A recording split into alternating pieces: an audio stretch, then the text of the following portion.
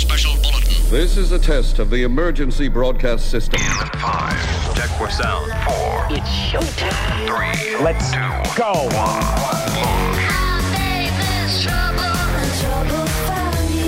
You're listening to the Pro Audio Suite, a program for audio and voiceover professionals.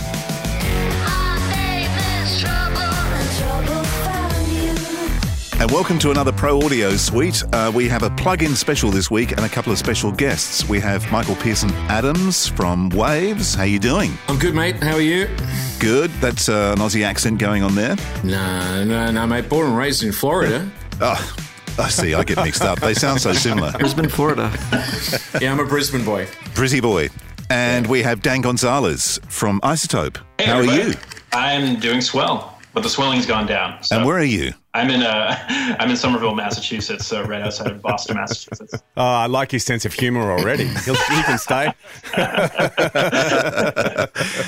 Then we have the usual crew, of course, Robbo up in Sydney. G'day, Robbo. G'day. We have George Whittam in Los Angeles. G'day, George. Hello, everybody. And we have Robert Marshall in Chicago. G'day, Robert. Hello. Now, this week, as I mentioned, we're going to be talking about plugins, and it's not something that I have any knowledge in whatsoever, only to say that I did buy one about 2 weeks ago for my laptop when I'm on the road, and it was the Sheps 73. Was it $29? It was. It was indeed, as we say, death by $1,029 downloads.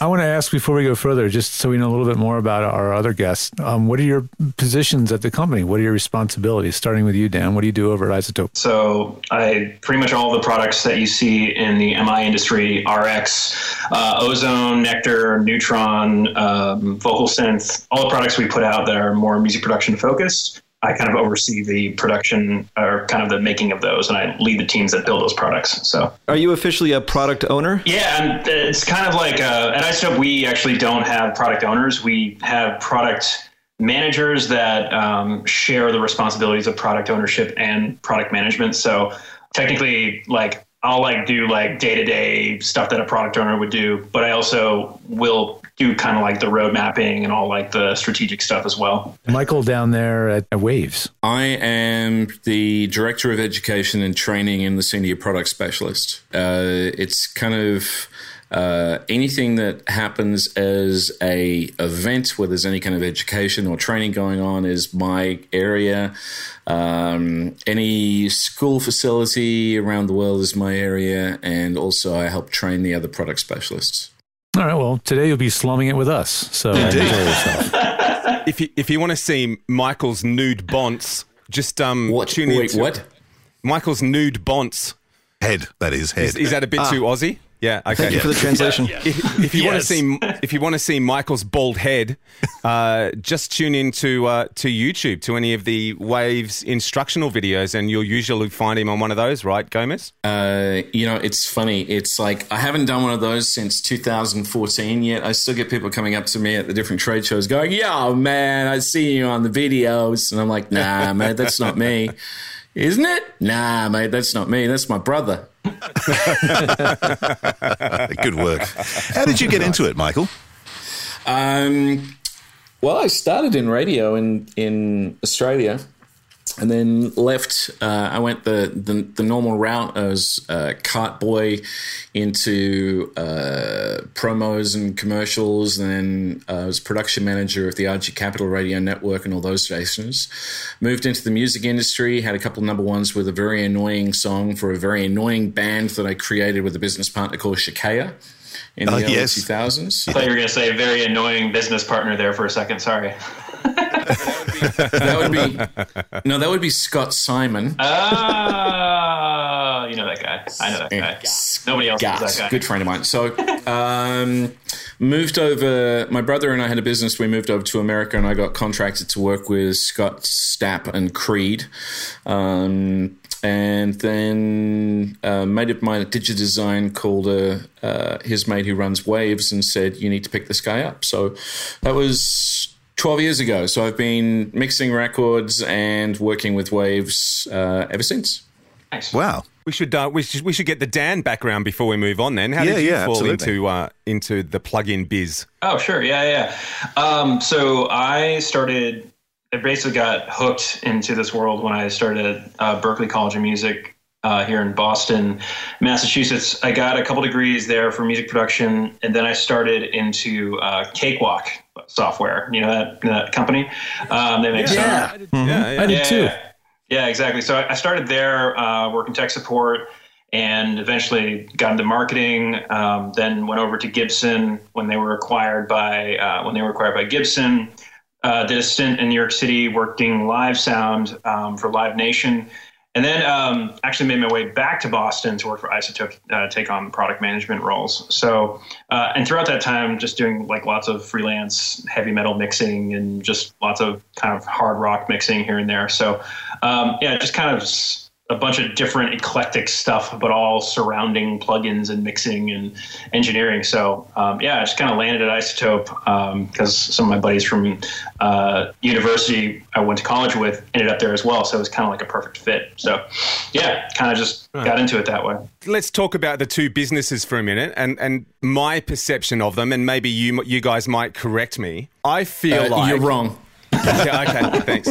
Yeah, okay. All right, well, that's the end of the show. Thanks, guys. Nice to meet you. My perception of Izotope versus Waves is the more musical side of plugins. I feel like Izotope is more a post-production with your noise reduction and your mastering suites and all that sort of stuff. Would that be a fairly accurate observation? Yeah, I mean, we kind of think of music ourselves as music and post, but we definitely have I feel like a good foothold in the post industry. So in terms of like name recognition, I would say we are very well known in the post market. I agree with Dan. I mean, the Izotope's got some amazing plugins in the post area, but they've also got some very, very cool offerings in the music area as well. It's got to a point where I don't think that there's actually you can't really say that one of the two companies that we both work for, one area or in another area. We both cover a gambit of users, and one of the cool things to me about that is it just makes everything and everybody more creative. Totally true. It's interesting. If I was to say the word marvelous, you probably know who I'm referring to. Yes. Right. Okay. So I watch Warren's videos on his YouTube channel a lot. And one thing I've noticed is a lot of the old school engineers, particularly people who are mastering in music, are shifting in the box. And they were the ones kicking and screaming, but they've eventually buckled and they're in the box. How did you find it dealing with those guys who were really pushing back on what you were offering? From our point of view, what we started doing was offering what we refer to as artist signature plugins and artist signature bundles. And one of the first ones we did was with Tony Maserati, who's responsible for Alicia Keys and a bunch of other superstars. And he was analog and then went into the box. And then the next one we did was Eddie Kramer, who's a good mate of mine and is the guy behind Led Zeppelin and everybody else. Now, Eddie was one of those ones who some would say went kicking and screaming, but he actually didn't. He saw the advantage of what you could do with digital and mixing digital and analog, and then slowly moved from there. And then you've got people like Andrew Sheps, who, is a classic mix engineer, has done some amazing records for some amazing artists. And now he works completely 110% in the box on his computer. So is there anybody left who's still working analog? Yeah, Tom Lord-Alge. Michael Brower. Tom Lord-Alge's still got his SSL. Yeah, I think Michael Brower, yep, Dan's right. He's very analog. Steve Albini here in Chicago. He's very much an analog guy. Spike Stent at East West in LA. I mean, there's a ton of them because it's like there's a sound, and it's like anything else in this industry. When you know your sound and you know what you do and you know how to get that sound, you stick with it. I think a lot of the in the box thing has moved to a more, the front end has still heavily out of the box. People are still, getting their Empirical Labs compressors or whatever their outboard gear is, but then just to make the process seamless and so that they can sort of, open a session, work on it. Things are much more on demand these days. It's just more practical to be in the box beyond just the power that plugins give when you're in a mix context compared to tracking, where I think a lot of the tracking stuff, probably the one company that's really pushed into the tracking area is Universal Audio with their sort of, process it as it goes in approach with their Apollo series. I did notice earlier in the piece, and this is quite a few years ago in post houses when I was doing voiceovers here in Melbourne, that people were still investing in huge desks that were automated, but they certainly weren't using them. They just had, like active faders and were using Pro Tools in the box. But as far as the client was concerned, sitting there, they're watching the faders going up and down and lights flashing, and they're going, "Ooh, this is wonderful." So I know there are 3 recording studios, active recording studios in Miami that all have large format consoles. And every single one of those, I'm not going to mention them just in case I get in trouble, but every single one of those, they are using 2 faders. Right. Yeah. Return. Stereo in. Yeah, exactly. And as a mate of mine... And the talkback button. Exactly. And as a mate of mine who owns one of those studios and one of those consoles, he calls his large format console now, he calls it the Instagram machine. Ah, yes. Yeah, because that's basically all it does, ends up on Instagram. It's basically in selfies. That's all it is now. Yeah. Yeah. Well, we spoke to Jeff Silverman a couple of weeks ago, and he's pretty well working in the box, but we've sort of communicated after the show about a few things. He's totally in the box. Yeah, totally in the box. But he had a Neve MC10, if my memory serves me correctly, which is a 10-channel desk with 1073s, which he had for years. I had an SSL 4000G, and I loved my SSL, but it cost me about $1,200 a month in electricity. Oh, wow.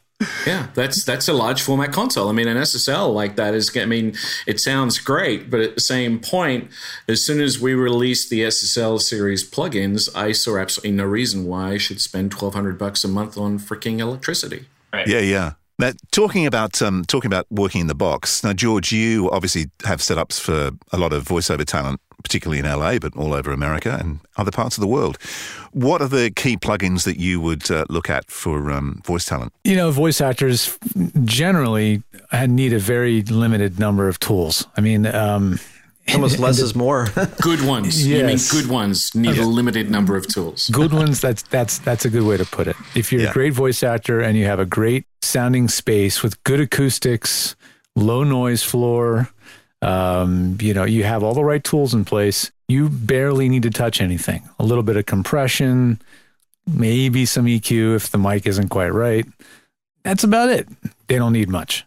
What I tend to be doing these days is I'm working with a lot of voice actors who are starting out, or maybe they've been doing it for a while, but they're working from, a less than amazing home studio, closets, and, they're using whatever they have available to them. And they come to me saying, I hear you can make this thing called a stack or a rack or a chain.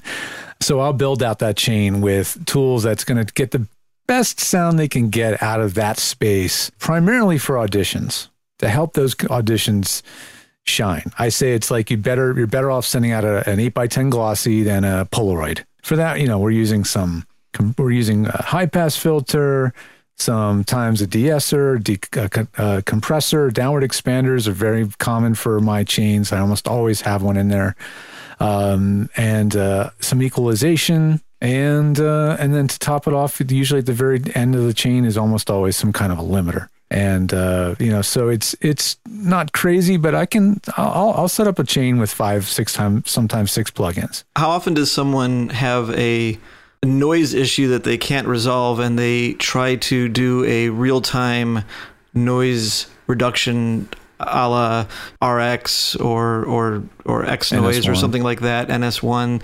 or maybe not so much of an expander type approach, but really, like get the fingerprint and remove it. How often does that happen? You mean for like a live session, like a Source Connect ISDN type thing, or for like a record and send for? Well, for either, but definitely for like a live session. So someone who like might not have a booth, they have the quiet corner with curtains hanging, and they're trying to remove everything in the room, but they've got a computer fan, something that's not horrible, but it's there, and they're just trying to take the very bottom of the noise floor out, and it's not going to happen with a expander.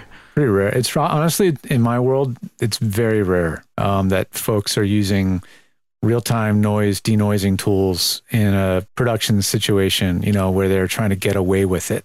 Yeah. It's rare. Now, a few people do it as sort of like a sideshow, because like they can get away with it. I know a guy who was recording spots from the trade show floor at NAB, literally from the hall with no acoustic treatment, just like in the middle of the room. Yeah, using 416 shotgun mic and all that. 41.6. Yeah, that's right. Get it right. 41.6. Yeah, 41.6. I'm sorry. Yeah, 41.6. 41.6. That's what we call it around here. But it's pretty unusual. It's pretty unusual, Robert, to be honest. That very, very rarely happens. Yeah, I was just curious because I've seen a few, you like sometimes you're on people's websites and you see their setup, and every now and then someone's got like an open room kind of booth. I've seen a number of actually setups where voiceover talent decide not to have a booth in their place, and what they literally have is a nice dead control room, and if you're lucky, the computer's in the other room. But sometimes they just have a control room that's dead, and they have everything in there, and that's how they do it. Oh, well, yeah. Some voice actors like a booth where they literally physically walk into another little room, and then now they're a voice actor. Bo Weaver is a good friend of mine, and that's what he does. He walks in there, now I'm an actor. I walk out, now I'm an editor producer. Yeah. Others like the radio feel, like Joe Cipriano and folks like him, all in one room studios. David Kay, I set up one all in one room. So it's a challenge to keep everything quiet, but they love having just everything. It's kind of like being at the controls of a spaceship. And sometimes those rooms actually sound a little bit better because if you're comparing that to literally a 3x4 booth. Sometimes those booths get so tubby, it's almost better to have a nice bigger room. Small booths are really tough to get sounding great. And when that next version of Izotope or Waves comes out that can deal with early reflections and shape the acoustical chamber of a 3x5 room, that's going to be a game changer. Actually, I can't believe I'm saying this in a recording. Dan, don't you have a deverbing plugin at Izotope? We just released RX7. Just kidding. No, I'm not going to do that. No, seriously, early this week we put out RX7, and we actually released a dialogue de-reverb that is pretty mind blowing. Right now, it's a pretty incredible module that basically can learn and interpret the ambience around a dialogue track and basically remove it. So if you're the situation you were talking about earlier where you're like, I got this ambience, it's kind of tubby, it's got a long tail to it, or it's got these weird early reflections, it will do a pretty astounding job at removing that from the dialogue so that it sounds much more dead and more upfront. We put that out. It wasn't really in the plan for RX7, and then magically throughout the release, like our engineers do, they just kind of come up with something amazing. And they put it in there, and it's blowing people's minds. So if you do get a chance, check out the trial for it, and that's cool. Let me know how it works for you. I'm actually going to go and download that after this. Because Robbo and I met actually yesterday and the day before we were together because Robbo was down here in Melbourne, working at the convention centre on a Telstra podcast, and we were having this discussion about where he had to record. It was so live, it was horrid, and he said, "Well, I wonder if someone could ever invent a plug-in that would stop that." And there you go. You've actually just saved the job I'm working on, Dan. Can I just tell you? I've done that so much with like a multi-band expander. I often use the C4 trying to just clamping down on some reflections, but it's usually very hard to deal with the early reflections. The tails you can kind of get at, I had a bit of a stab at shaping a gate around it, which worked fairly well. Mm-hmm. And then the old trick of sort of, just where it gets really bad, just pump the music up a bit more to hide it. Hide it. And all those little tricks. So yeah, but Dan, you've got a new customer already. You may have too, because I can tell you, when I was away, when I go away, really, I take the porter booth, the Harlan Hogan thing, but the rooms inevitably, if you're in a place that's warm, have a lot of hard surfaces around the joint, and the floors are usually very hard. So you've got two things going on. One is the kind of early reflection of the booth, which gives that boxy feel, but then you've got live stuff bouncing in from all around you. So it's a real issue, and you end up with bath towels over your head, pillows on your lap, anything to try and block any of the reflections coming back in. Yeah. Do you have a photo of that? I do. There's lots of photos. If you just Google like voiceover person in hotel room, you'll see all kinds of insanity. People flipping mattresses up in the corners and putting chairs on. Like a favorite one is putting a chair on top of a table and then hanging the duvet over the chair and putting your mic underneath the chair. There you go. There's a word that doesn't happen in this country very often. Duvet. Yeah, exactly. Nobody in Florida knows what the hell a duvet is. Probably too hot. That's right. He lives in Chicago. He needs more than just one duvet. But there's another company. I'm not even sure their name, so I can't mention it, and I wouldn't anyways right now. But they have a different approach to noise reduction, where they basically say, instead of trying to remove what you don't want, we try to listen to what you do want and enhance. Are you that. talking about Cedar? No, not Cedar. This is Cedar's got some amazing front end, like single ended stuff. Their ability to remove, say, rain is pretty cool. No, this is I'm trying to remember. It's a plug-in company. It's not Cedar's more hardware and plugins. Is it Acusonus? I think their other thing was trying to do, because it comes back from the whole thing where they're trying to do the sort of unbake the cake thing, like remove a vocal from a mix. Melodyne? Not Melodyne. Definitely not Melodyne. It's audio. I think it's Audio. I want to say it's Audio Nat, but that's like Dante or something. That's audio. That's Audio Nat. Yeah, don't know then. Sorry. But it's an interesting approach, because usually the approach is, what do you want to get rid of, and this is, what do you want? One of the things that Cedar does, and we worked on trying to replicate with a plugin called WNS, is noise suppression more than noise reduction. It's a different approach to Izotope. Both of them have completely different uses. And that, again, comes back to the same old thing I said earlier on, which is we don't really compete so much as sit happily in a market where there's quite a lot of people using plugins, and everybody has a different tool for everything else. That's a great plugin because it's so fast. If you're just looking for something really quick to throw on a channel and get some quick noise reduction out of, the NS is... It seems to me to not be NS1, WNS. WNS. There's a couple in that series, right? There's WNS, which is one's got a couple faders to it, five faders, and then there's NS1, which has one fader. And so the one with five faders, it seems to me to be somewhat of a approach of a multi-band expander. It's a noise suppressor, is what we call it. So there's a suggest button.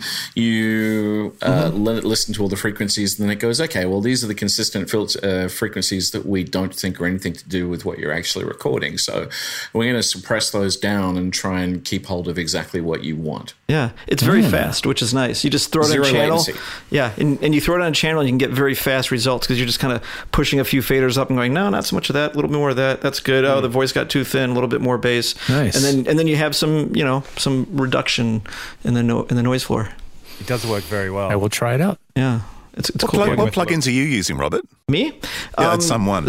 Yeah, so a lot of what we use actually for portability is we do tend to stick a lot with just the stock Digi plugins, because that way you can open up that session anywhere and you don't have to worry about what do you have and well, I don't have that and blah blah blah. So for the long term, that's great.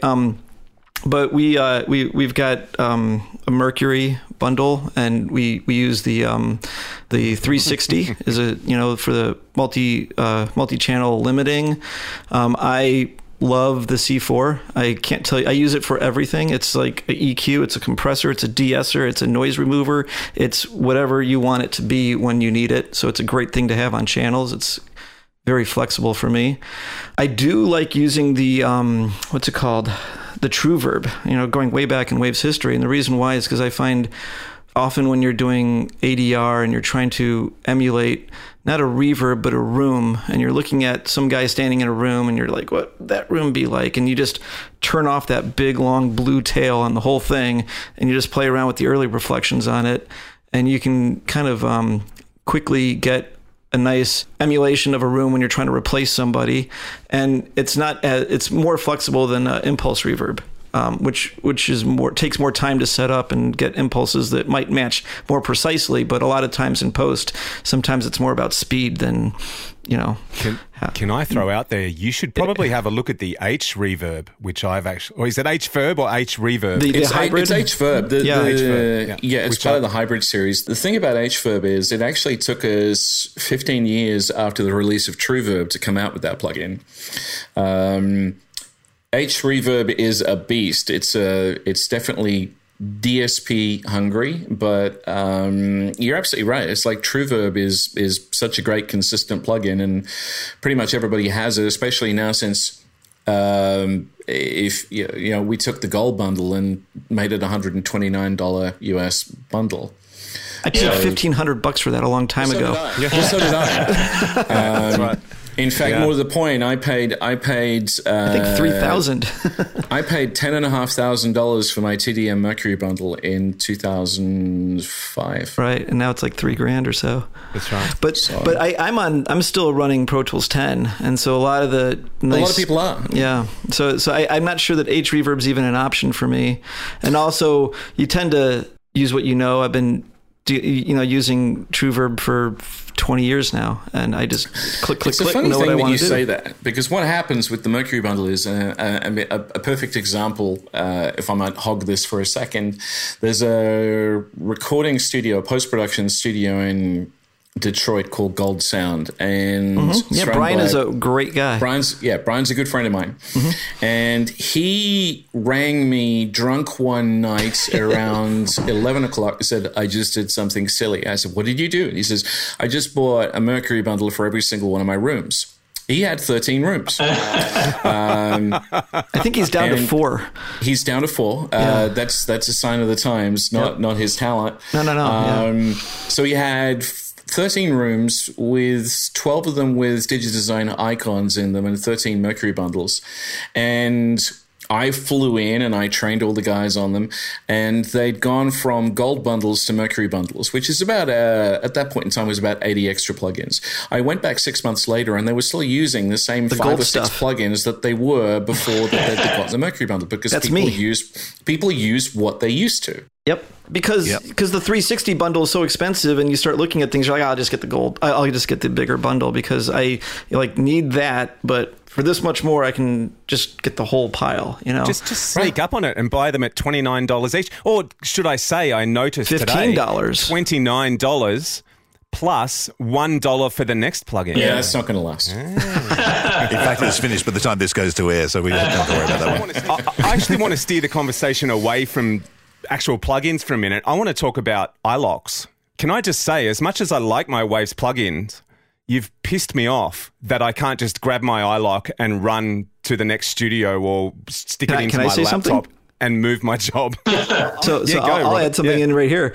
From, put on the Source Elements hat, Waves was such a big target that when those guys would set their sights on, taking Waves down, and then they would take the whole iLok community down with them, it was actually a little bit of a relief.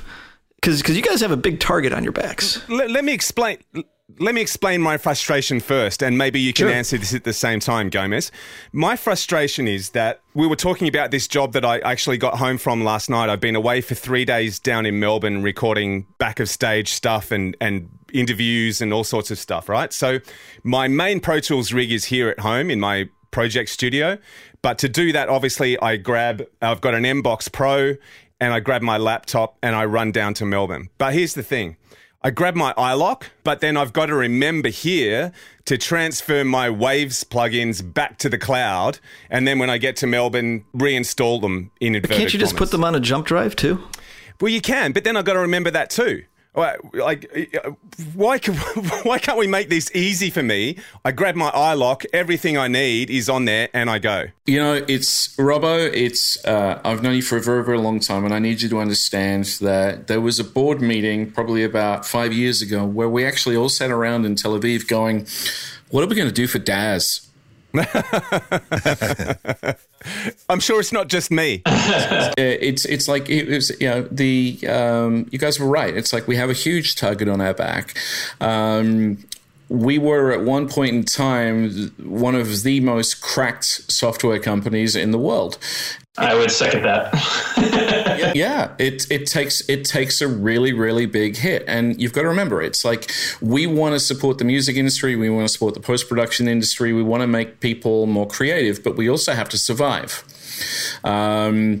Pace and us didn't really work well together, so we had to find an alternative that would work better for us going forward. And initially it was called the Waves License Center, WLC, and then we moved on there to Wave Central, which is a smart installer plus a cloud authorizer. But it's like at the end of the day, it comes down to the simple fact that we had to work out a way to survive, and it's a lot harder to crack what we do now than it was back then. And that's because we moved in a different direction. I'm sorry it's upset you, but it's to me, this is really interesting because you guys have the gunpowder to be able to do that. I mean, that technology is like, well, you know, you've got a whole nother product there if you wanted to.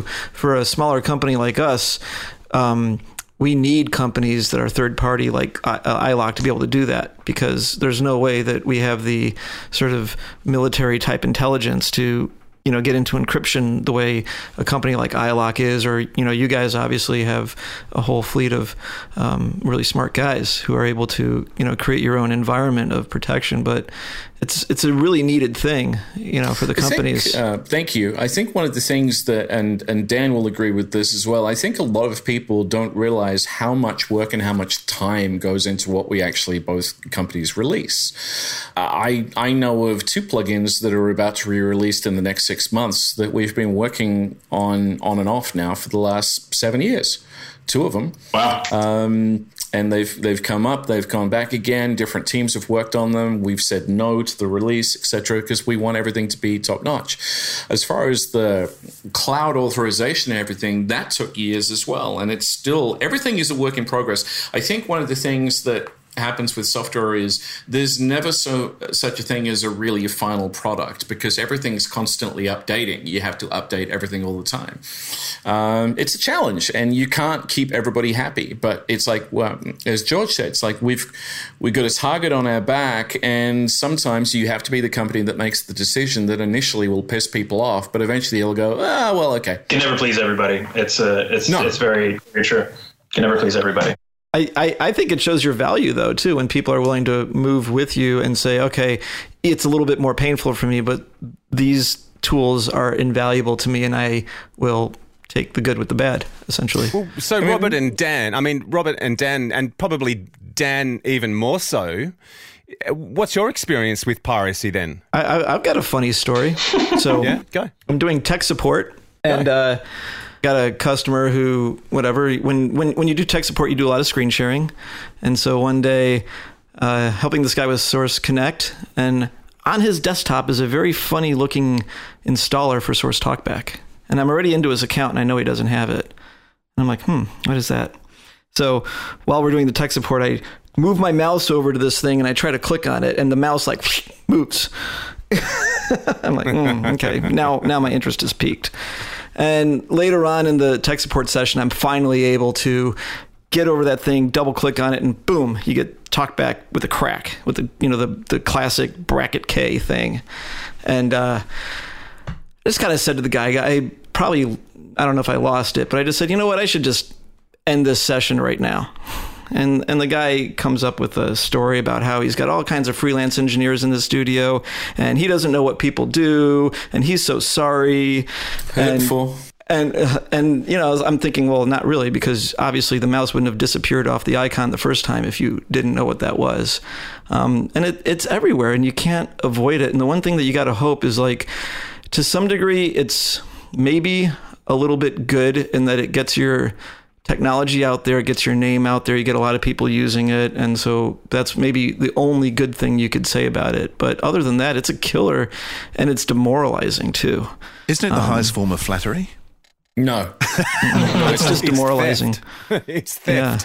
Yeah. So Dan, what's the story with Izotope? What measures have you got in place? We have iLock authorization that we allow our users to authorize with. We also have an internal just server authorization that you can do inside of your plugin when you buy it. So like you sign into your account and that just authorizes it to your computer. So we allow our users the freedom to do both, mostly because we don't want to lock our users down to like one specific way to authorize, but we always have an authorization. We even have authorization in our free products as well, just because we don't want software out in the world that isn't authorized on someone's computer. So like we'll even put out a serial number for a free product. You guys remind me of what happened at Cakewalk when I was working there. Like I remember we would treat like people who had pirated software just so badly. like it would be one of these things where it was like you get a serial number, and this is a Cakewalk, not an Izotope, and you talk to this guy, they'd supply you the serial number, you'd look it up, and it was clearly on a list that was like tagged as this is piracy, right? And in the middle of your conversation, the play was do whatever you want. You can talk to them as long as you want, but if you want to get out of it, there's this like forwarding that you can send them to. And what you would do is you would drop the phone and they would get an automated message like, we have detected that you are using a pirated piece of software. Please don't call back, or something like that. It was like the most passive aggressive way of dealing with it ever. But it was kind of interesting at the same time. It was a very weird way of handling it. I ended up giving this guy full support in the end. Yeah. I felt like it was, it's like, it's not great to get bad blood with anybody, unfortunately. And I just sort of let him know. But what's funny, I know when I was programming our phone system, there's a thing called the torture menus.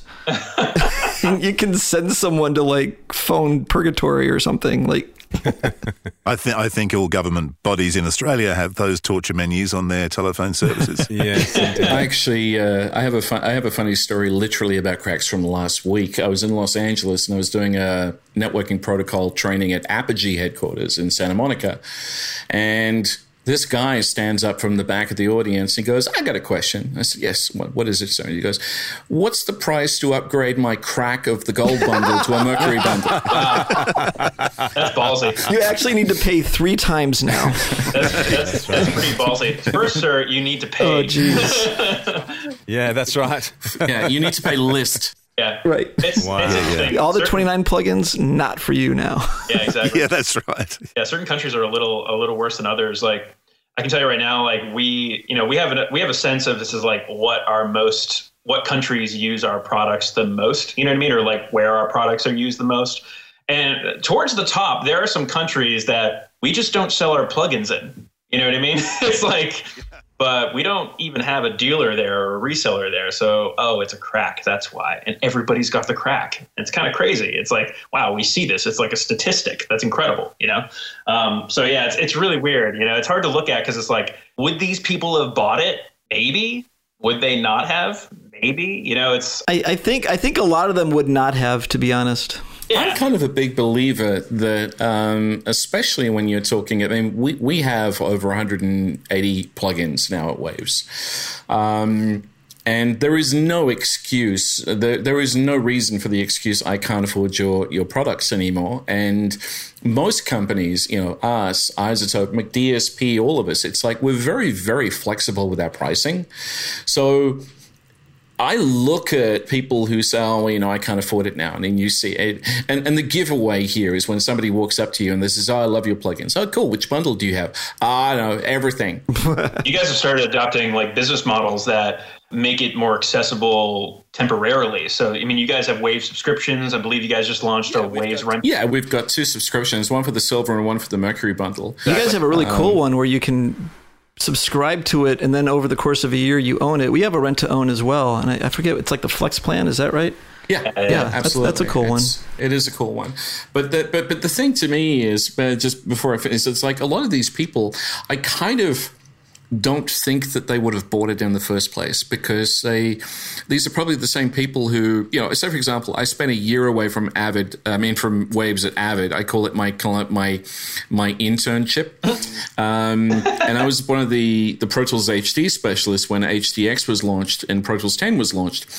Pro Tools 10 was hacked and cracked off the iLock within 1 day of release. I believe it. Wow. I thought that was Pro Tools 9. It was Pro Tools 10. Wow. But the thing is, it's like when you realize that there's people out there who are that quick and they realize there's that much of an effort, then, there's always people who are not going to pay for it. Yeah, well, unfortunately, I know early on, a lot of the conduit in was the beta testers, unfortunately. And there would be a lot of, that's how things were released, like day of, and they come out cracked and not cracked, because I think early on that was a thing. I mean, it's kind of funny when you look at the history of Pro Tools. I believe that one of the biggest benefactors of the cracks was actually Digidesign, because early on in the mix days, it put so many plugins out there that I think people often went like, well, hey, I'll buy the hardware now, because look at all this. No, you're absolutely right. Yeah, you're absolutely right. And it's like, and I think it helped a bunch of different companies in a way, because Excel cards on the mix system were so prohibitively expensive back then. I mean, McDSP. I don't think many people realize that Colin McDowell, who owns McDSP, was the guy who did the first EQ2 and Dyne 3 in Pro Tools. Yeah, didn't he do the Focusrite too? Yes, he did. Yeah, he's a great mind. Yeah, and Nayrink is another ex-Avid guy who went out and made his own stuff, and also Massey. There's a lot of guys who came from Avid and sort of started their own companies. What's on the horizon, without giving away any company secrets? Well, that's all from me and Dan.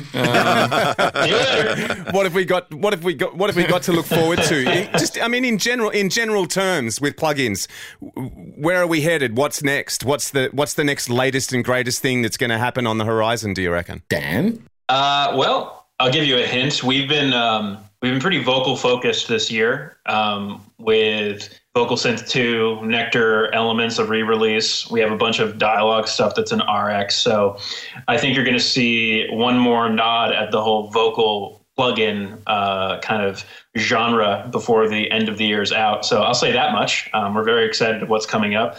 That one's not locked down yet, but definitely some more vocal stuff coming the industry's way for sure. Are we done with the emulation craze, or is there still more emulations to come out in the world? I think if you ask QAD, they probably are like, well, no. Yeah, tons of stuff left to go. Right. Yeah. Actually, I'm curious, Dan. When you talk about vocal, I'm assuming you mean as in singing, or are you thinking more of the human voice? Well, we just put out RX, so that's kind of a big one. So I'm talking more about singing and just music production, vocal production. So yeah, we got some big stuff around the corner for sure in regards to just kind of music production and singing. The only reason I say that is because I was talking to a very well-known microphone company only a week or so ago, and their focus has always been on the music industry, and I threw some figures at the guy, and he was kind of blown away how big the voiceover industry is globally. In fact, particularly in North America, where most of it comes from anyway. And it's growing rapidly. I think they're predicting an 18% growth per annum up until 2020. Wow. The figures I got were 4 years old.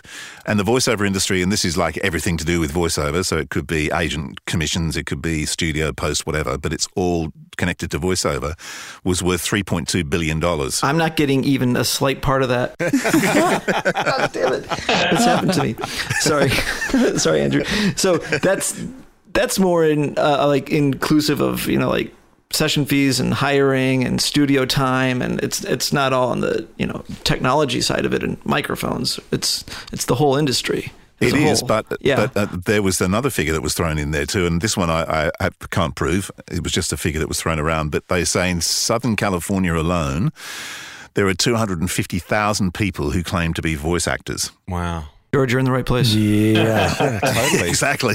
George Enterprises. You can see it now. There'll be a blimp flying over Hollywood with George the Tech. Boy, I hope I'm not, hurrying the race to the bottom. That's all I can say. So on that note, Gomez, I've got a question for you that's just occurred to me about all these producer plugins, let's call them, that you guys are doing at the moment, like the CLA range, Maserati. Artist Signature. That's the one. I've played around with some of them. In fact, I've actually bought a couple just because I wanted to have a look and a bit of a play. I think it was the CLA Vocals. Would that be it? Yeah. And Very cool. one of the Maserati ones. Can't remember. Anyway. But I just wanted to play around and sort of see how they worked. Correct me if I'm wrong. Is Waves trying to appeal to that sort of market that Andrew's talking about? Like 250,000 voiceover artists, let's be honest, most of them probably aren't getting a lot of work. None. And probably don't really understand the craft of being an audio engineer. So is that the sort of niche where Waves is going with those? And are we going to see more of that sort of stuff? Or is there another use that you see for it? Can I jump in? Actually, really quick? Yeah, sure. That CLA plugin, I know an engineer who's got a platinum record who basically was like, yeah, I'll use that. I've used it. It's quick. It's great. Gets me what I need. Really? Right. I don't think it is a low end, I don't know what I'm doing kind of thing, so I need it all set up for me. I'm not trying to say low end. I don't mean, sorry, and I don't mean by saying that low end. I was trying to get more to the point of like ease of use. Like I don't have to understand compression. I just slide a fader up and down. Right. You know what I mean? You're absolutely right. You're absolutely right. One of the things that we've found especially on the music side of the industry, is there is a huge percentage of people out there who have digital audio workstations, microphones, make their own music, or in some case actually call themselves, God help us all, a producer, who don't know how a compressor works, how an EQ works, what high pass or low pass is, etc. And it's very, very easy for those people to dig themselves into a hole that the only way that they can get out of is by deleting all the plugins and pressing Control-Z and starting again. One of the things that we wanted to achieve was giving people more of an instant sound. And, he was right. It's like, firstly, yes, we do have a ton of clients who really don't know what they're doing and use those a lot to great effect. But we also have the guys who actually have their names behind them. Perfect example. I did a masterclass in Los Angeles at East West Studios last week with Greg Wells. Greg Wells has his own signature plugins that he's worked with us on, but he uses them. If you listen to any of the songs that he worked on in the soundtrack of The Greatest Showman, you'll hear the effect of three of his plugins on the vocals and the lead vocals of those songs. Because what these guys do is they get given the chance by us to actually create a plugin that is what they would want if they were looking for something to get a certain fix of a certain problem. The other side of it is with people like Eddie Kramer, what we've done is we literally make an attempt at modeling the chain of hardware dash plugins, because it's usually a mix of both, that they would use for a specific kind of tool. And most of these high-end engineers have a go-to sound. So Eddie Kramer's was a mix of hardware units and vintage hardware and plugins. So was Tony Maserati. So was Chris Lord-Alge. Greg Wells and Butch Vig were a different kettle of fish. But we'll never tell people what's actually in them. You either like them or you don't like them. If you don't like it, then you try another one. But it's ease of use, and it's a great sound for a lot of people, and they're quick and they're affordable. Is the Butch Vig the clock-like one that's got all the little dials? That's Maserati. Butch Vig? I thought totally. It's totally steampunk. Butch Vig's is, and one of the things that we do is when we go into these projects with these guys, we'll actually send them a questionnaire about what you like, what you don't like, what colors you like, what are your favorite, and they'll send us in a mishmash and a scrapbook of pictures, colors, text, etc. And then we let one of our marketing graphic designers work with them to actually make a plugin that looks like they want it to look. It's pretty cool. I think it's pretty cool. How about you, Dan? Where does Izotope sort of pick up its next, latest and greatest idea? So something that we do is we talk to our customers a lot.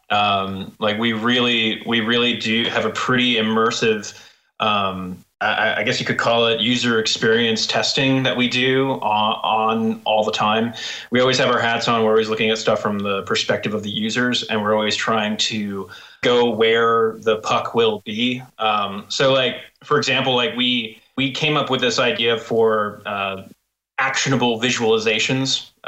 And you can see that in some of the latest plugins that we put out recently. Like we put out this plugin called Tonal Balance Control. We put out something in Neutron called the Masking Meter. But there are kind of visualizations that are actionable to help people inform how they would EQ something, or how they would make a mastering move, or how they would make an EQ move to better make their music sound less, remove masking issues, or eliminate that kind of translation issue that everybody has, where they get into their car and they're like, why does my stuff sound so bad in comparison to everything on my iTunes list? What the heck's going on? So we try and talk to our customers and really go after those like workflows and those like unsolvable things that somehow our magicians and our engineer teams figure out. So just talk to our customers a lot, and then we have pretty exhaustive like testing that we do. We always try and play up the scientific thing in our marketing and like on our UIs, but it actually comes from within too. Like we're very sciencey and data driven, so we're always like going after that. It's a part of the culture, I guess. So it's interesting. Well, we talk about science driven. One of the issues that us voiceover chaps have is that we work mainly from studios like the one I'm sitting in right now. But when I do go away, I still have to work. So. And unfortunately, a lot of my clients already have all the processing laid up. So when I deliver the voice, they're used to it. They just stick it straight in, use that same processing every voiceover job I do. When I'm away, of course, the sound's different, and they lay it up in the same thing. And it's like, what the hell's going on here? Yeah. So my question was, is there any way possible that you can have some kind of emulation that emulates someone's studio that they can take on the road with them? We have a number of different tools that I would call, the way I phrase them is taking the soul of a sound and imprinting it onto your music. And we have various different tools that can do that. For instance, we have a Match EQ inside of RX and inside of Ozone that will learn the spectral profile of a source and then allow you to apply that to your source. So if you were in one place and then you were in another, you could take the sound of that dialogue track, run it through our Match EQ. It'll learn it, and then you can actually apply that to your source material. We see a lot of guys doing that inside of RX. We also have some other tools like... Oh, man. Yeah. That's I do amazing. that manually, you bastards. It's so cool, George. Yeah. You've got to try it, mate. Download the demo and have a play with it. It's very cool. Yeah. Very cool. I have a service I call tone matching, and people send me their home and then send me their travel sample, and I do my darndest to... Well, maybe you guys can do more with the actual acoustical space as well, but in terms of the tonal balances and everything else, I try to do that. Stephen St. Croix had one, I think it was called IQ, way back in the day.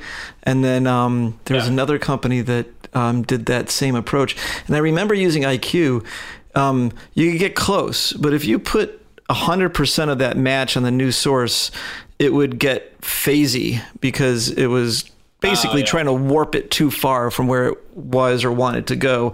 And so you could kind of skew it towards that direction. But it has that aspect of that, because I think it was a lot of FFT analysis and then make the inverse EQ to match it. And it's also very closely related to even like the room correction softwares. Well, I mean, it's like, I mean, I use, I've got reference 4 from SonarWorks. And I love it right now because I've just bought a new house and it's got freaking porcelain tiles for the entire place. So, yeah, I know. It sounds like I'm in a bathroom, and I'm surrounded by acoustic tiles and bass traps and everything, and it still sounds echoey. So I've still got more work to do.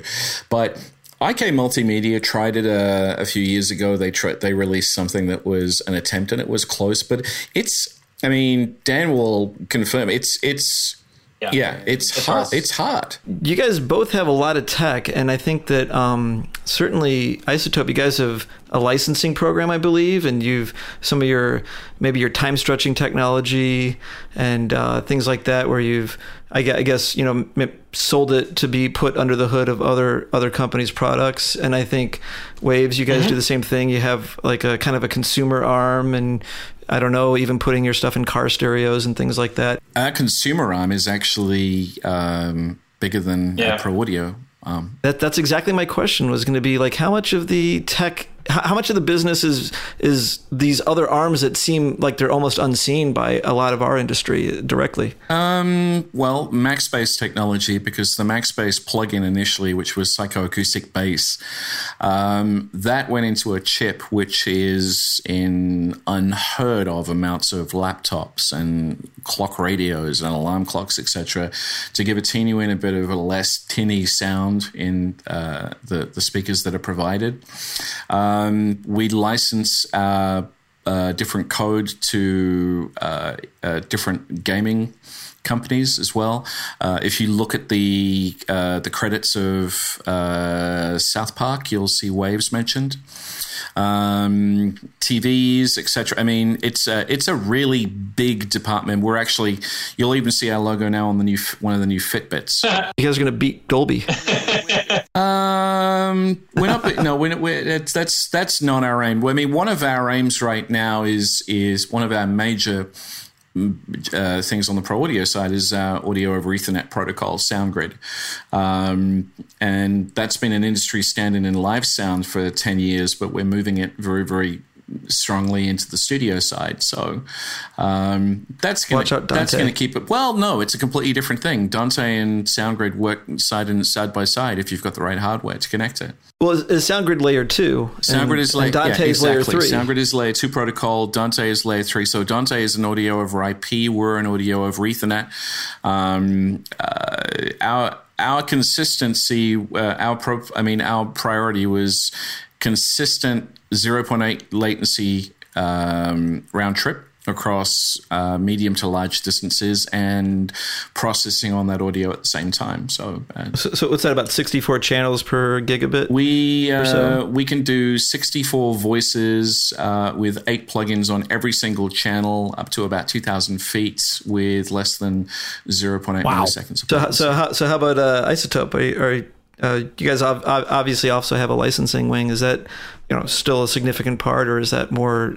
You guys have, I think, been releasing more and more plugins and things in the pro audio market, but has the licensing continued strongly, I assume? We don't really have a focus on licensing at all. It's actually kind of an inside joke.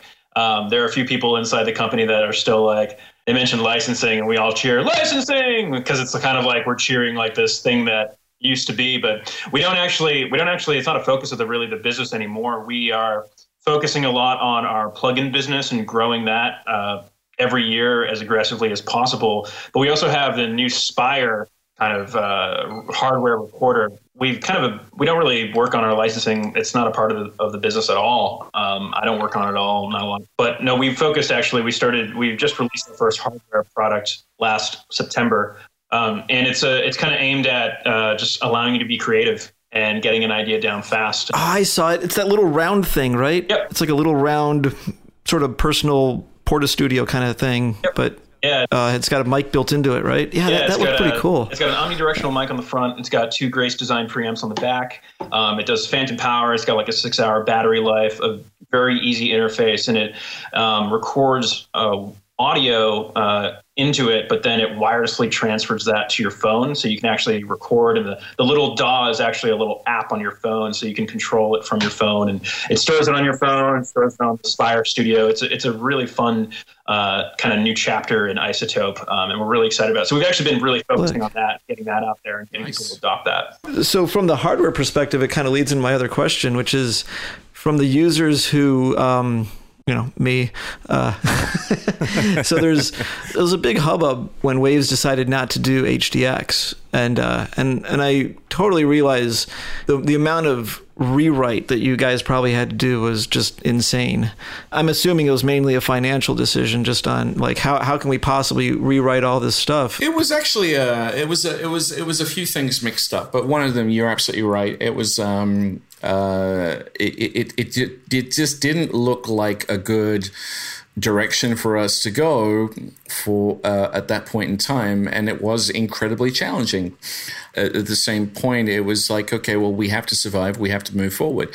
Our relationship with Avid is very, very strong right now. It's like they even add our technology into their new SXL, but it did create a bit of a challenge at the time. But it's like, it's, you know, you got to remember, it's a business, and I think the more we got the chance to actually explain why we didn't choose to go with HDX, AAX, DSP plugins, more people were like, oh, okay, cool. So, you know, it's like, well, I'd rather have the plugins keep going than disappear forever. I think it was a nod towards the future too, where, you know, eventually computers are going to get so fast that the hardware approach might not be necessary. You know, are we on the verge of that right now? We have, I mean, this is the thing. It's like, I mean, we have our own, we already had at the time, and we still have our own DSP option, which is DSP and native and works on multiple consoles, any DAW, and is a really, really good entry price. And it's like, and that's the hardware that Avid is now putting their live console and giving people the option to use in their live console with a SoundGrid card, because it's in demand. But it's one of those things, you've got to move forward, and you have to make decisions that initially people might not like. We were one of the first companies to drop the pricing, and that pissed people off too, because they, you know, somebody might just have bought it for, you know, a ton more. But at the same point, then other companies followed, because we all have to survive. We all have to, you know, we all have the same rough clientele. There's a ton of people out there. You look at that microphone statistics that you were talking about. Those same people are using Izotope plugins. They're using Waves plugins, Plugin Alliance, make DSP, and they're our market. Yeah. So yeah, it's interesting. My personal appeal would be take the most important ones and do AAX DSP, because my thought was like, wow, that whole list is just, you know, take you years to write all DSP for all that stuff. But a few of the key ones, like I thought that'd be a great thing. It would have taken us about a year with every single coder in the company, including tech support, writing code, and it would have probably put us. And so Izotope, I assume, is there's no HDX. I don't even know. I shouldn't say there's no HDX. Do you guys do DSP for HDX on any of your plugins? We don't. We're mostly unaware. Yeah, we actually don't support any hardware DSP accelerators at all.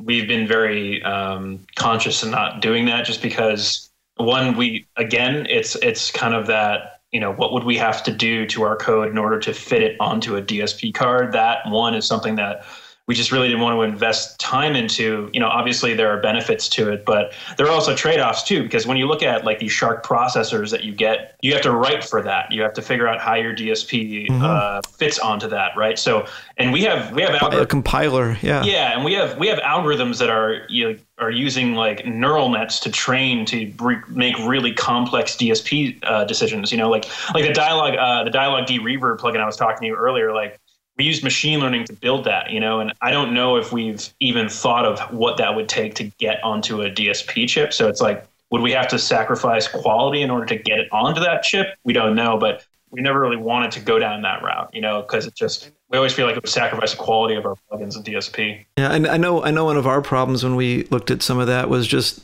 not even so much fitting our code on it, but the actual data bus between the CPU and the DSP card. And we had the unique situation where ultimately we have to get to the internet. Yeah. We got to get to the CPU, and we just had a bottleneck that was we couldn't ever get past. Yeah. It's interesting. As a user, I'm always curious about that, because it's great having the workstations that, you know, that feel like a hardware mixer, and you have a completely predictive, you know exactly what you're going to get. There's no bogging down. You can launch other applications. You know, it's not going to get in the way of what you're doing. And so a lot of engineers sort of want that sort of predictability, and they see that in the DSP platforms. Totally. Yeah. I was going to say, like, the SXL, like, my buddy Ryan, I think do you know Ryan, John? He's the live product manager on the SXL. I don't know if you know him, Michael. Yep.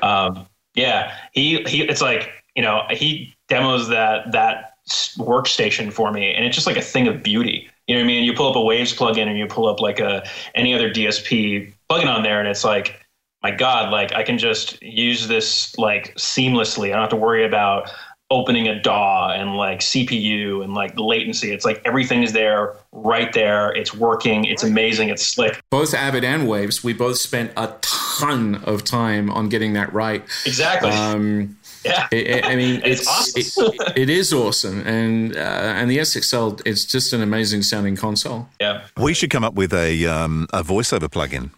You know, we actually have a couple of things that are good for voiceover. One of them is free. It's called Studio Rack, and it lets you save a chain of up to 8 plugins as a single plugin. Anybody who's got a Waves account and has a couple of plugins in their account can download Studio Rack for free. The other thing, there's a plugin that we have that's been out for years that is kind of like one of those little sleeper plugins that hardly anybody seems to use, and it's called MV2. MV2, Max Volume 2, is probably one of the most transparent compressors I've ever used for a voiceover. It's very cool. I use it all check the it out. time. Do you? Is that right, Robbo? Yeah, it's across my voiceover bus on just about every project of mine you open. There's a number of plugins that like another funny one is the center, which in a post-production context, it's like, oh, I want to tweak my mix, and it seems like a very like finessey plugin, but actually I clients will come in and say, here's this major label music track, and we just want to see what it's going to be like, and we need to present it to clients, and you just grab that plugin, dump the center, get rid of the vocals. It's not perfect, but it's very useful for doing things like that. And I don't think when you guys made the plugin, you're like, this will be great for removing vocals entirely. Actually, no, we didn't. It's like, I mean, we're the whole use. One of the main uses was what mastering engineers use it for is when they get a track and the vocal's too hot. They can pull it back a bit without, disintegrating the rest of the tracks. And I don't think people appreciate how complex that plugin is, because it's not like a left right minus the phase, get rid of the vocal thing. Somebody said to me about a year ago, they said, all you did was reverse the phase, and I wanted to beat them over the head with a mercury bundle box. No. That's crazy. Yeah, it's becoming a crazy thing. We've been seeing a little bit of like interest in that kind of signal processing a lot too, like in remixing and all that. People the unbake the cake thing, I think, is definitely coming up a lot. Yeah, it leverages a type of technology called source separation, and it allows you to essentially, you can learn and you can teach a machine how to recognize voice, bass, percussion, anything else inside of a mix, and you can actually remove or isolate that stuff from a mix, and it's powerful stuff, and it's really it's a little weird too. It's like, it actually scares me a bit. Yeah, it's a little scary. So. All right, here's a question for everybody, because I'm the only one who's not a knob twiddler, so to speak. If you were producing or received a voiceover from someone, because I know we've got a lot of voiceover people listening, what would you expect to hear, or what would you like to hear? Mic technique. Right. A pop filter that I'm not using right now. Neither is Robbo, I've noticed. I mean, that's to me is like, I mean, it's really hard to EQ and compress something when you can virtually visualize somebody moving in and out of the microphone distance wise as if they were drunk and high at the same time. Yeah. Yep. And it happens a lot. I mean, especially over here, I mean, where there's a ton of radio stations that don't have the budget for people who specifically do what we do so well in Australia, which is radio production. You have a ton of people who don't know how to work a microphone, and mic technique is something that makes compressing and EQing and limiting and making a voiceover sound good is hugely important, and I think it's missed a lot. Yeah. This whole fix it in the mix thing is just I don't appreciate it, and I don't condone it. It's like I'd rather get it right first. It's interesting you say that, because Robbo and I had the same discussion yesterday when we popped into a studio in Melbourne, and we were just talking about a microphone, and there was an issue that Robbo went down to Melbourne to try and sort out, and one of them was a microphone that I'd actually sold to the studio, and they were saying that, just wasn't kind of cutting it, and they played a sample which Robbo listened to, but it turned out to be mic technique. Off the mic. And mic placement, because the talent couldn't see the script behind the mic. Oh, yeah. They were peeking around the microphone, which was putting them off. And mic. you work with a 41.6, and that's even more important. Yeah, absolutely. Yeah.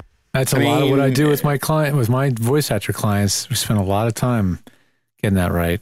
I mean, and in these little tiny booths that they're often in, the smaller the space, the more critical that placement is. I mean, it dramatically changes the sound to move a mic 2 inches in a 4x3 room. I've noticed this a few times with voiceover, and it doesn't always happen this way, but some voiceover people will have their hands in the air and they're moving their hands around. And if they get their hands too close to their mouth and then away and then close and then away, they're constantly changing the soundstage and the way their voice is reflecting into the microphone off their hands and then not off their hands.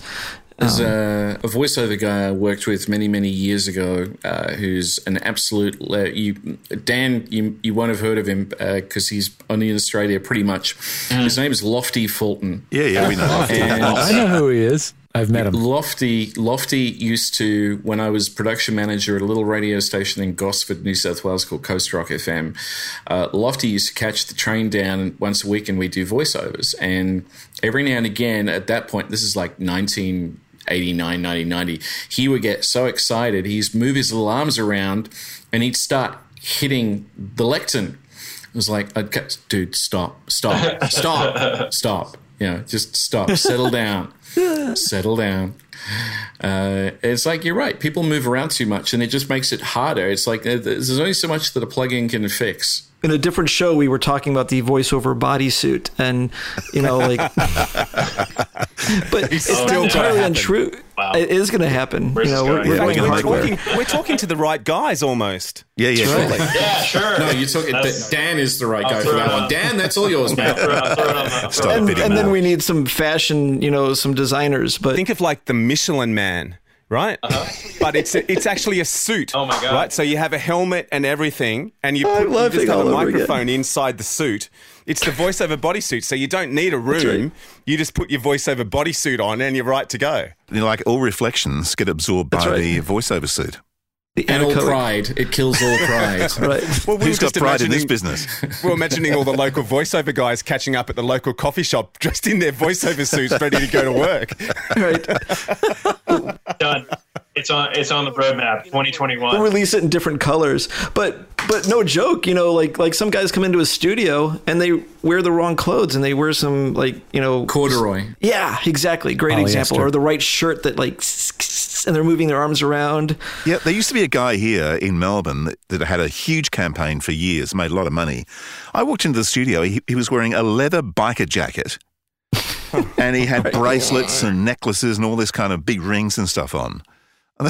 No one ever said a word to him, but it must have been horrendous to engineer that guy. I did a recording session. I was doing tracking vocals for a track for Scott Stapp from Creed about 10 years ago, and he'd walked into his studio in his house, and he was wearing leather pants, and it was the middle of summer in Florida.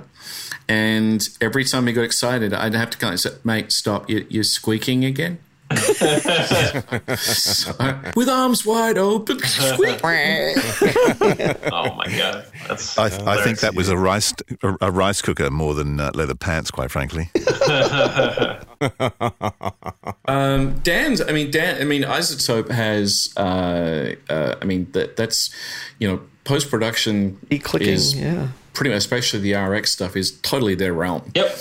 But I think even Dan, you'll agree it's much better if it's recorded nicely before it actually goes in. Oh yeah, I think that's one of the most overlooked things in almost all education. I think for just capturing something, it's like there's going to be an inherent garbage in, garbage out aspect to anything. You know, it's like if it's not a good, even if it's not a good performance, or if it's not in time, it's like there's only so much the tools can do for you. You know what I mean? It's like it's incredible. So I completely agree. It's like I find that, there are more and more vocalists who are just completely inconsistent with their singing, or they don't have a sense of sibilance or how clicky their mouths are, just kind of that stuff. And it's just like, you got to capture a good recording up front to really have it kind of, go forward in the production. It's really crucial, I think. A voiceover has to be super clean. You can't have errors. You can't have pops, thumps, and stuff like that. Where in vocals, if it's not perfect and the performance is there, it doesn't kind of matter so much. Yeah, totally. You know what I mean? Really? Also with voiceover, there's less to hide behind. It just typically in the production, even the music is mixed much lower. You're just out there more, and so everything is exposed. I think this whole thing about get it right in the first place is no more true than probably the biggest question that, often music people or like the sort of up and coming engineers. It's like, how do you get your drum sound? And it's like, tune your drums. Yeah. Tune your drums. Start with good drums. There's a recording session I used for a master class and this session was recorded by a good friend of mine in Nashville called Joe West. Joe, like a lot of musicians in Nashville, still manages to record. Producers in Nashville manages to record all of his musicians at the same time while they're actually, playing live. Yeah. And when I take people through this session of like 150 tracks, I've got 3 plugins on a drum kit of 23 tracks. There's only 3 plugins on it. Why? Because it was recorded well. Yep. Yeah. Right. Or beyond recorded well is a really good sounding drum kit to start with. Right. Yeah. Right. Yeah. I mean, it's like, and I do that specifically because it brings up the questions. Yo, man, you the Waves guy. How come you only got 3 plugins on it? It's like, because I don't need any more than that. Yeah. Yeah. I saw an interview yesterday with Sylvia Massey, and she was talking about exactly that, recording live. And she records everything live. And the only thing that she may leave out, because she does like to have the thing bleed, is all the cymbals. They overdub those later. But the drums and everything else is all live and bleeding into each other. Yeah. Yeah. That's the sound of drums. Bleed. Well, good bleed actually brings like a soul to it sometimes. Yeah, it totally does. I mean, Dan's right. It's the sound of drums. Yeah, it's the sound of drums. Keep it the sound of drums. We can't go without asking the guys, give us your favorite plugin from each of your companies then, and talk us through why. And my favorite plugin from Waves is the API parametric EQ models that they have. The reason being is because they're incredibly quick, and I know exactly what they sound like. I love using them on guitars. I love using them on drums. And when I've used them live, they're incredibly fast and quick, and they are so close to the originals in the way that the user experience of them is that I just respond to that plugin so well. So yeah, those API models, I think it's a 550B, that parametric one with the concentric dials, is like my absolute favorite Waves plugin, hands down, for sure. Little tidbit on the API stuff. We didn't release that until the guys from API had to really multiply play things back to try and A and B between the hardware and the software. Oh, really? Were they going for that like complete null or whatever? Yeah. Yeah, one of the things about API is the fixed frequencies, right? And if you're going to model something with that kind of amazing sound and name on it, you really want to make sure that you don't fuck it up. Right. My favorite Izotope plugin is Stutter Edit. Stutter Edit. And the reason it's twofold. Firstly, I've got a friend in LA, Brian Tranzo, and he was one of the brains behind that initially, and that style, and then worked with Izotope on finishing it. But it's like there's a certain magic behind that plugin that just helps you. It just kicks your ass into creativity. It really does. Yeah, it does, doesn't it? It's cool. Well, I'm going to throw my 2 in there, just for my 5 cents worth. But Robbo, we don't care. No, I know, but I'm going to tell you anyway, so shut up and listen. Yeah. Getting into the show, I've already given it away. The RX stuff from Izotope has saved my ass so many times in the time I've had it. It's not funny. And from Waves, Gomez, one that we haven't mentioned, but I find so cool, is Vocal Writer. In terms of mixing without having to compress. To get that voiceover just kicking through, it's indispensable for me. It's a really simple plug. I mean, it took a ton of years to make because we had to work out a way to actually get a plug-in code to actually identify the predominant frequencies of a human voice. Yeah, right. And then separate it from everything else. And it doesn't compress, it doesn't process. All it does, it's basically a big bionic finger. Yep. And one of the things that people because I mean, I have to say, and Dan will probably agree with this too, it really pisses me off how few people actually read the damn manuals. Guilty. Hey, man. It's like RTFM, man. RTFM. That's right. I thought manuals are just a suggestion when you have no other idea what to do. Right. Every single Waves plugin has a little Waves bar at the top of it with a question mark, which brings up the PDF. Vocal Writer, one of the cool things about it, especially when you're mixing for music or for radio promos, is side chaining the vocal to the music, and then you have a knob that lets you control how close that vocal is ridden to the music or the drums or whatever else, so that you can really get it tight. I love Vocal Writer. It's a cool plugin. Let me ask you guys this before we go. We all know the usual suspects in terms of DAWs, but in my world, we like a single track. And the one that I have grown to really, really love and use for the last 7 or so years is one called Twisted Wave. Have you guys ever dabbled with that thing? Ever had a reason to? Do you know what it is? I've seen it. I've seen it pop up in our analytics for our plugins, but anybody that's using Twisted Wave, it's because me and maybe one other guy named Bo Weaver got on the bandwagon really early and just started telling voice actors this is the right tool for the job. So if you see any analytics mentioning Twisted Wave, I may have something to do with it. But basically, it's a SoundForge written for Mac OS, and the developer is just a guy. And the beauty of it is he doesn't upgrade the thing ever. Oh, I see. All he does is keep up with Apple's shenanigans. And that's it. Which is simple, by the way. And the other thing is it's simple. It's simple, it's right. easy, and it has a plugin chainer called a stack. That's his parlance.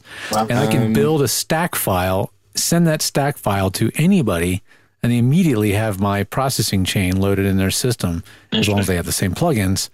And it's so efficient and so easy to use. So that one's been a killer app. And if you haven't tried it yet, if you have a reason to just try something out that's simple and want to show somebody how to dialogue at it really fast, maybe give that one a try. My only issue with it is it's destructive. In its editing, it's a destructive editor. It's a wave editor. Yeah. It's a wave editor. It's pure and simple. It's like SoundForge, but it's for Peak simplified. Yeah, it is. It is. Yeah, Peak. Yeah, that God rest its soul. When Twisted Wave came along, it just completely eclipsed Peak in my mind in terms of how simple and easy it is to use and how rock solid it is. It's just absolutely rock solid. And so if you guys haven't tried it, check it out. I've got it actually, funnily enough, on my laptop because I use Wavelab on the big computer, which is a PC, when I'm in the studio. But when I'm out, I had a new version of Wavelab, which was Wavelab 8 or something. Yep. And they changed everything. So, all the shortcuts and everything I had in my head, how this thing worked, it was completely different and it was driving me crazy. Maddening. So I just got Twisted Wave because I saw, funny enough, George and Bo talking about Twisted Wave and on a video, and I just downloaded that and I use that when I'm on the road, and it is really super simple. So the Chrome version of Twisted Wave to the download version of Twisted Wave, are they pretty much the same? The developer is a Mac developer, but he did develop a version that's really stripped down that runs on the web. And that was his answer to all the Windows people going, I want to use it, I'm on Windows. And he's like, well, here you go. Here's a web version. He also has an iOS version that's pretty cool. But the web version works as a simple recorder editor with some very basic processing tools, but it doesn't have the stack function. It doesn't have the batch function, which voice actors love when they have to generate 3,000 or 4,000 20-second long files for an e-learning project. Voice actors have to do some ridiculous stuff sometimes, especially in e-learning. We need to make 12,000 files named with a specific naming convention in this format, So it's a tool for the job. I mean, I know a guy that uses Nuendo, but he has Twisted Wave on there just for the batch processing, So I plug it because I love it, and I think the guy develops it's great. And I love that the guy does not get sucked into the feature creep of this world of we have to always release something new. That's really honorable. And of course, he's lean and mean. He's a dude, and he gets the luxury of being able to do that. But it's cool stuff. How do you, like, in the VO world, like, how many people are actually using DAWs versus some simple solution like Twisted Wave? They usually try to shoot for the simplest thing possible. There's a general opinion in the voiceover world that Pro Tools is way too complicated. Interesting. And kind of funny because I'm not a good case for that because I've been living with Pro Tools for so long, but I find a lot of the other workstations even more complicated, but I see just in doing tech support that usually the voiceover guys like shoot for the simplest thing they can, and so there's a lot of Audacity, a lot of Twisted Wave, a lot of Reaper, and then after that it's like probably the next biggest one after that might be like GarageBand and Logic, and then you spill out into the elephant in the room here is Adobe. You're missing Adobe. I was about to say Adobe Audition. Audition is a killer. Yeah, that's app. true. That's true. I forgot about Audition. It gets less and less stable, but it's but it's not simple. Yeah. It's not simple, but yeah. I don't find it simple. It depends on the tools you learn. Some people come from radio and they've been using Cool Edit since they were. Yeah. Well, this is the thing. It's like I came to America from Australia in 2004, and I'd come straight from the vision of Australian radio, which is taken frickin' seriously.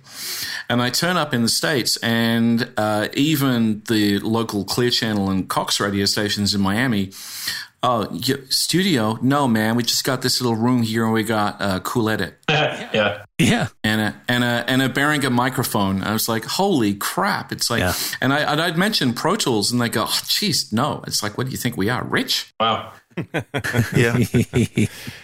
Pro Tools is standard here. I look at all these solutions, and what makes me really interested is that it seems like they're really simple yet. I mean, this might be weird to say, but you're still looking at audio waveforms. To a certain degree, it's still fairly advanced in terms of like understanding the physics of what an audio file looks like, the amplitude, the timeline. I wonder why we haven't figured out a new way to edit audio that disregards the actual wave file. There is. What is that? Yeah, so when I was at NAB last year, there was in one of those like research parks, where they have like they corral there's a company that basically you give it your audio, it's all spoken word, and then they were using Google. They would upload it to Google. Google would come back with the text to speech, chop that thing up in your text editor. Boom, you got a new wave file. That's cut. Really cool. And you don't have to think about waveforms. And they couldn't cut between syllables, but you could cut all you wanted between words, and it did a very good job at it. Freaky.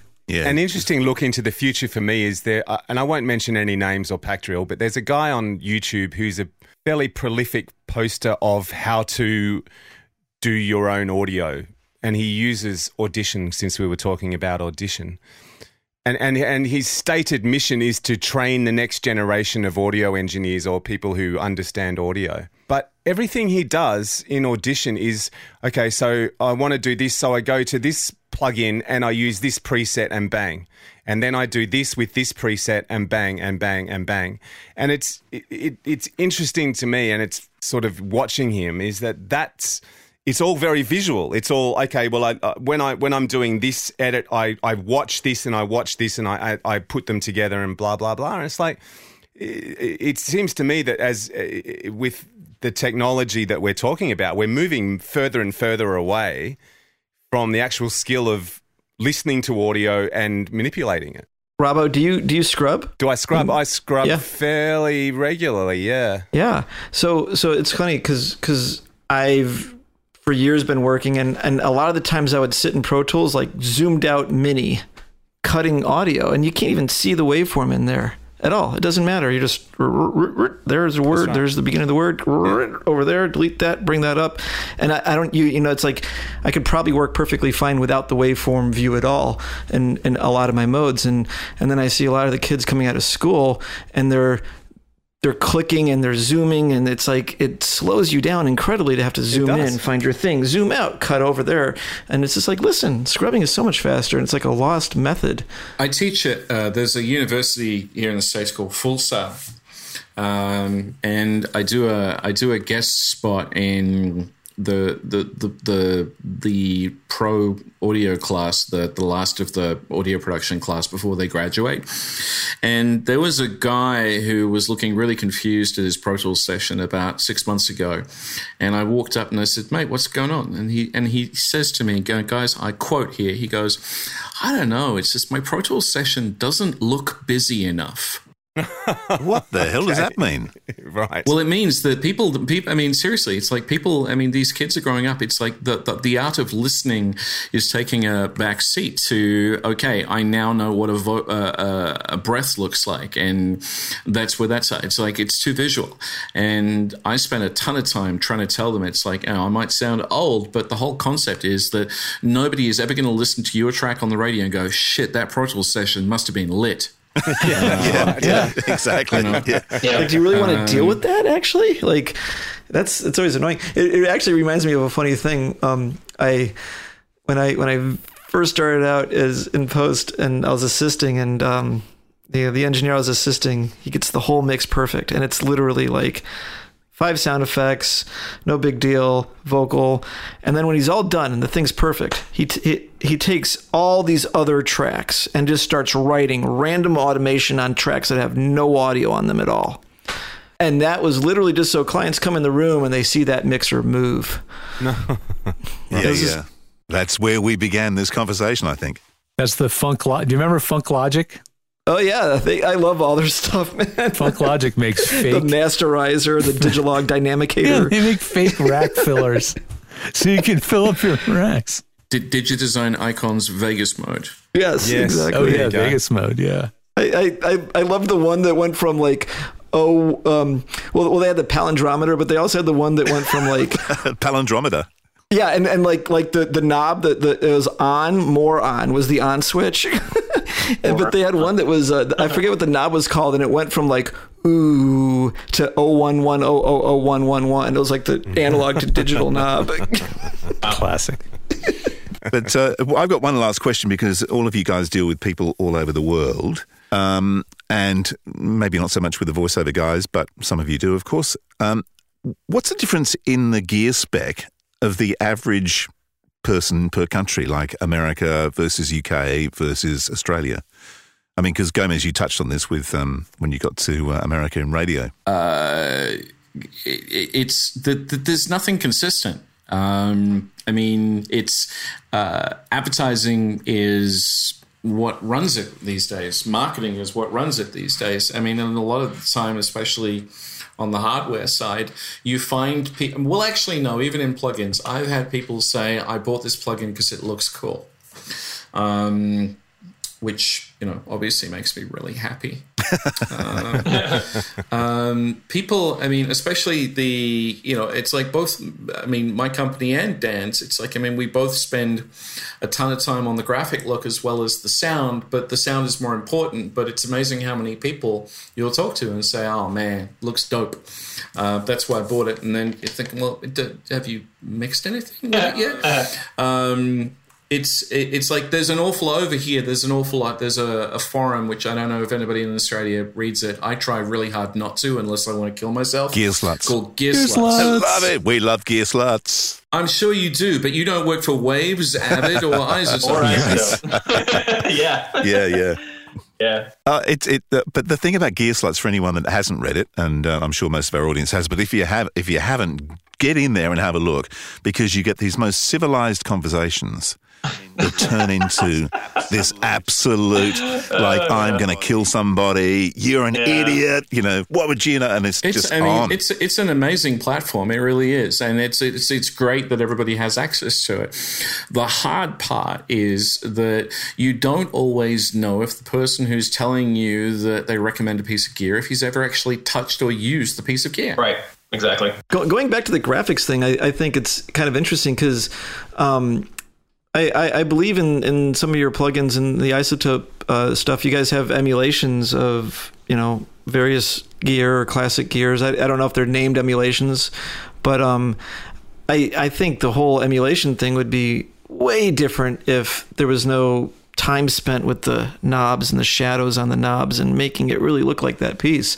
And I mean, I think a lot of that comes from it just gives me that emotional feeling of, like, a lot of the emulation is literally emulating the emotions of using it and not only just the sound. Yeah, it's does totally that make sense. No, it totally makes sense. I mean, we're the only, like, if you think about like what Michael and I do, we build software that has a third sense when you interact with it, right? Most web apps, most things that you touch on the internet, it has a visual aid and it has a you touch it first, and present an action into it, and then there's some sort of visualization to confirm or kind of reinforce what you've done with that. But the plugins that we make, not only do you see it, you touch it, but when you go after that action, there's a sound associated with it too.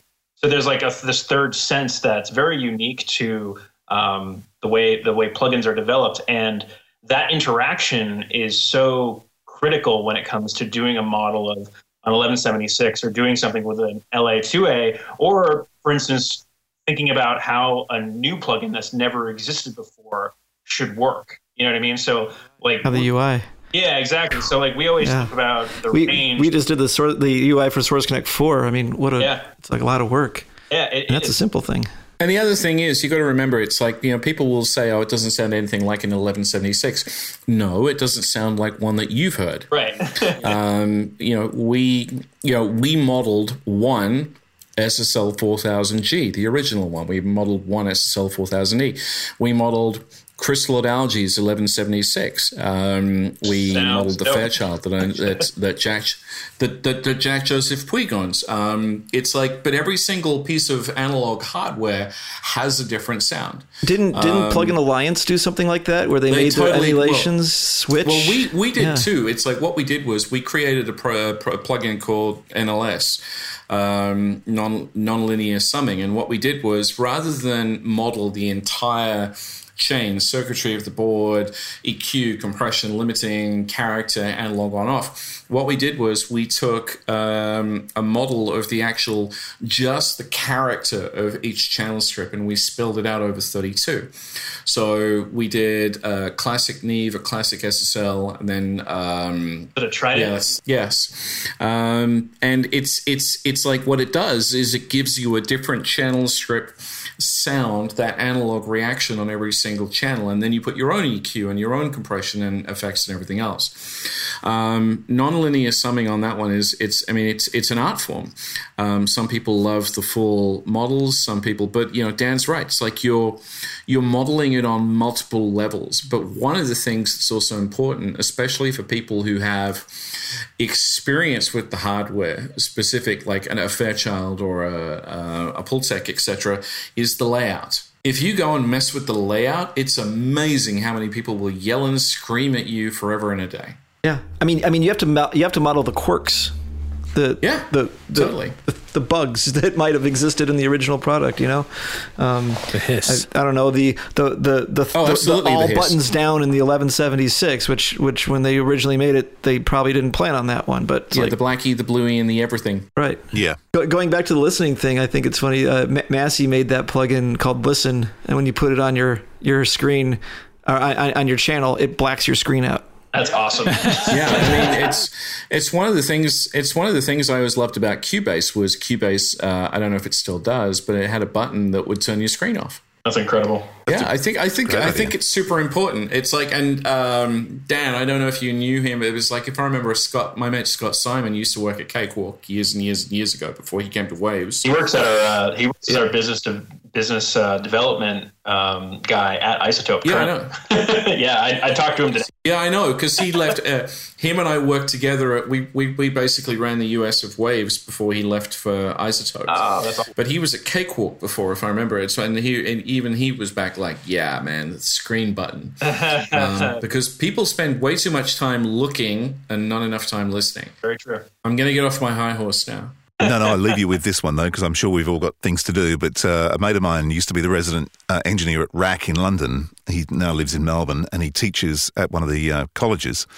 And one of the tricks he does, he teaches, obviously, the kids in audio on Pro Tools, but then he'll drag them off to another room with a multi-track tape machine. Whoa. And gets them to punch in. Throwing him in the deep end. And he reckons you just see them going white. They don't know what the hell's going on because they're looking for a picture of a waveform and there is nothing. It's got use your ears, boys.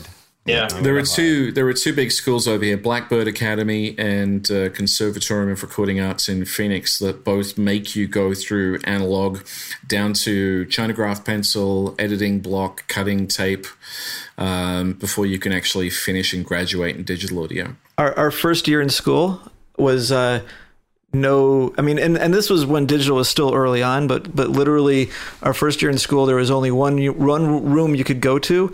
It was all Crown 800s, a couple synths, lexicon, delay lines. That was all you could use was stuff from, at that point it was like literally stuff from the 60s. And once you went through all that, then you could go downstairs and play with Pro Tools version 2.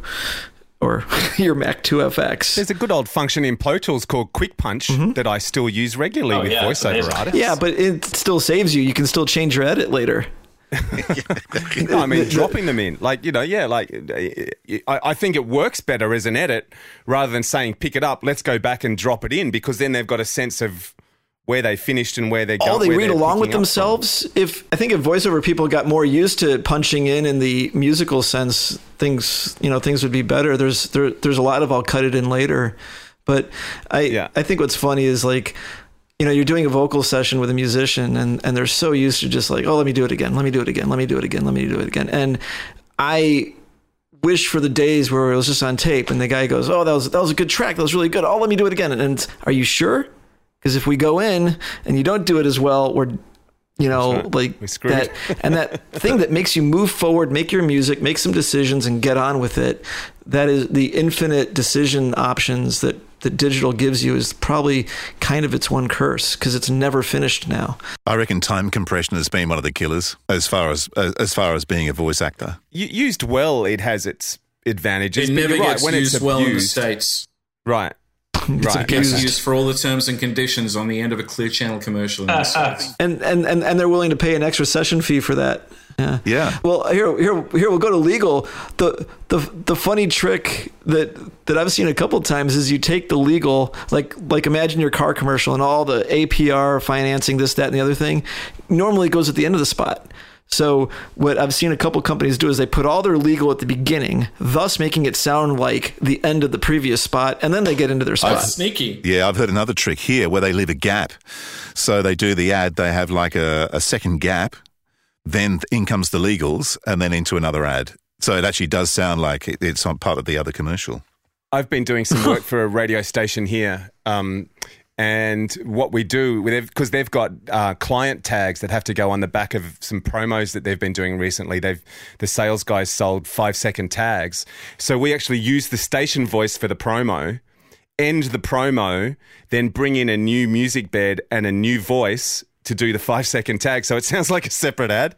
But when you take it to client, you just attach it to the back of the promo and it all sounds good. You know what I mean? So they're hearing the promo and their tag, great. But to a listener on air, it sounds like a completely different ad too. So there's sorts of nice, sneaky ways around it a little bit. Well, there's a plug-in, the disclaimer plug-in.